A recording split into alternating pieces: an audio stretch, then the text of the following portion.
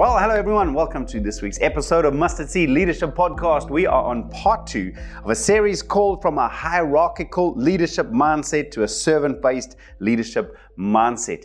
And really the heart of this is understanding the difference between what does it mean to think in terms of hierarchies and what does it mean to think in terms of servant-based. So hierarchical thinking is a mindset that exalts itself above the people. That's a key word, above. It's actually when a leader, through exalting himself or allowing the people to exalt him, actually sets himself apart and above people. Servant-based leadership mindset is the belief that we all equal before God. Now, this is critical. Peter, who probably learned this lesson because probably his default would have been to be a hierarchical type of leader who wanted to control, enforce, and make something happen. And I believe Jesus, as he discipled Peter, taught him and modeled to him what servant-based leadership looked like. And so later Peter wrote in 1 Peter 5 and verse 6, "Humble yourselves therefore under God's mighty hand, that he may lift you up in due time." Now that's what's critical, because the grace of God is there to exalt those who humble themselves, but will oppose those who try and exalt themselves.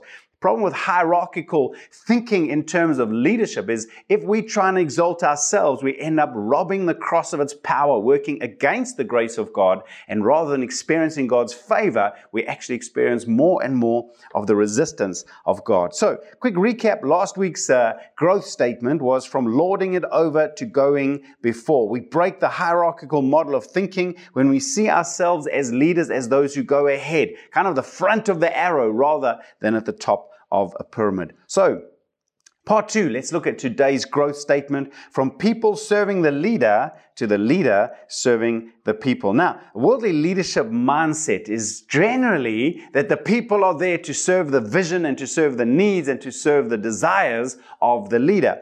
But of course, Jesus introduced a radical kingdom concept where greatness is found in the leader as he serves the people. And Matthew 20, verses 26 to 28, Jesus says, "Not so with you. Instead, whoever wants to become great among you must be your servant." I love the fact he didn't rebuke the disciples for wanting greatness, but rather changed the roadmap to get there.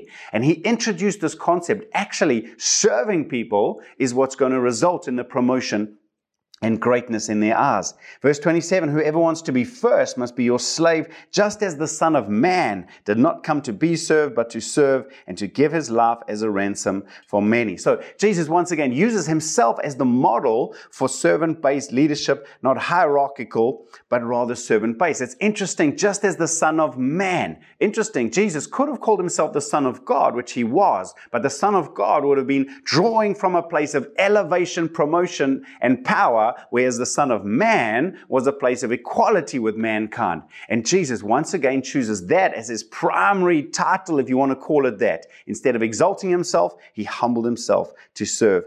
Now, Peter learned this lesson, and I believe that's why he wrote in 1 Peter 5, 2 and 3, "Be shepherds of God's flock that is under your care, watching over them, not because you must, but because you're willing as God wants you to be, not pursuing dishonest gain, but eager to serve." There's the model of leadership, eager to serve. Not lording it over those entrusted to you, but being examples to the flock. I love this concept. Now, Jesus once again modeled this, but didn't invent it. I believe it was revealed by the Father in the Old Testament. Jesus drew it out of the Old Testament and modeled it. In fact, it speaks about it in 1 Kings 12, verses 6 and 7. It says, "Then King Rehoboam consulted the elders who had served his father Solomon during his lifetime. 'How would you advise me to answer these people?' he asked." This is a beautiful glimpse now into the elders, those people who spent time with Solomon, those people who gleaned Solomon's wisdom, were now going to answer Rehoboam. How should he lead? How should he step into this role of leadership?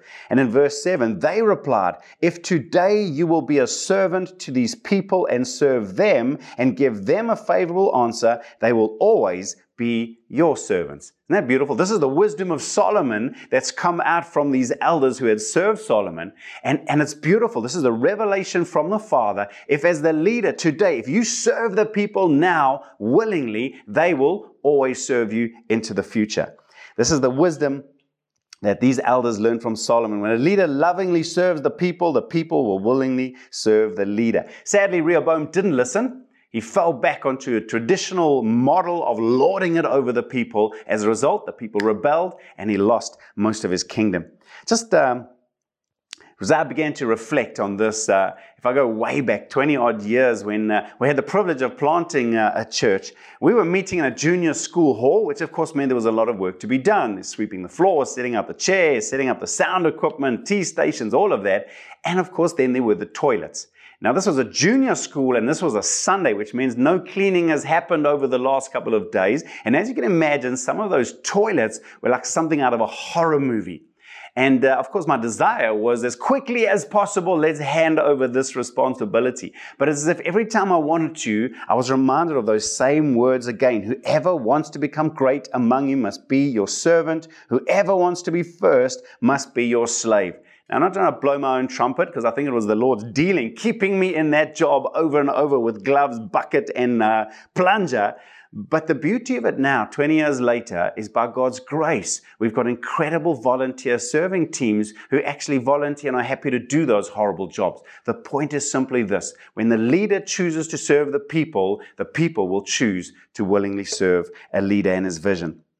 A couple of honesty questions just very quickly then. Are you as a leader really serving the people you lead, or are you expecting them to serve you? And would the people you lead agree with your answer? Just take a moment to reflect on that. Are you really serving them, or deep in your heart, because it always starts with the heart, are you actually expecting the people just to be serving you? Secondly, what are some practical adjustments that you could make to your leadership to serve people more? Sometimes it's even the small gestures, even it's the little things sometimes where people want to see in the heart of a leader a willingness to serve and not a sense of entitlement that they deserve to be served. Even small adjustments can produce a great result. And then thirdly, think back on a leader who has had a big impact on your life. I bet you you'll discover that they were a servant leader. I bet you if you look at their lives, you'll realize they were serving you in ways. What can you learn from them, and how can you emulate that? So here's the challenge: from people serving the leader to the leader serving the people. This is a deeply entrenched mindset that for many, we're going to have to find it, take it captive, and transform it from a worldly-based system of leadership to kingdom leadership. Never forget, God resists the proud but gives grace to the humble. Positioning yourself as the servant is the best way to position yourself for God's promotion. May this lesson go deep in our hearts. Servant leaders, let's lead as Jesus has called us to. Hope it's helpful. Hope to see you again next week. God bless, and bye for now. Thank you for listening to this week's episode. Remember, if you'd like the notes that come along with this episode or any one of our past episodes, you can visit outlookchurch.co.za/mustardseed-leadership, where you can see all our past episodes, all the resources and notes that go along with this. Until next time, keep growing.